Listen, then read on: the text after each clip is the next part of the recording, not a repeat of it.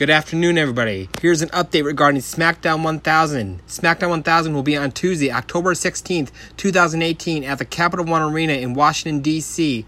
The names confirmed so far are The Undertaker, Michelle McCool, Teddy Long, Vicky Guerrero, and Tori Wilson. The Capital One Arena is also advertising WWE Championship, AJ Styles and Daniel Bryan versus The Miz and Samoa Joe.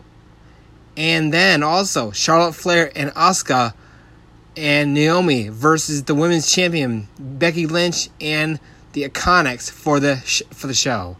A big name rumor we're still waiting to be confirmed is The Rock, which he could possibly also be there for this event. That would be a huge person to be at this event. Also, is a big rumor is Edge that could also be there, including also is Evolution. They will also be here at that event in Washington, D.C. So we cannot wait to find out who also will be at this event. Stay tuned for further updates as we get closer to SmackDown 1000 on October 16th, 2018 at the Capital One Arena in Washington, D.C.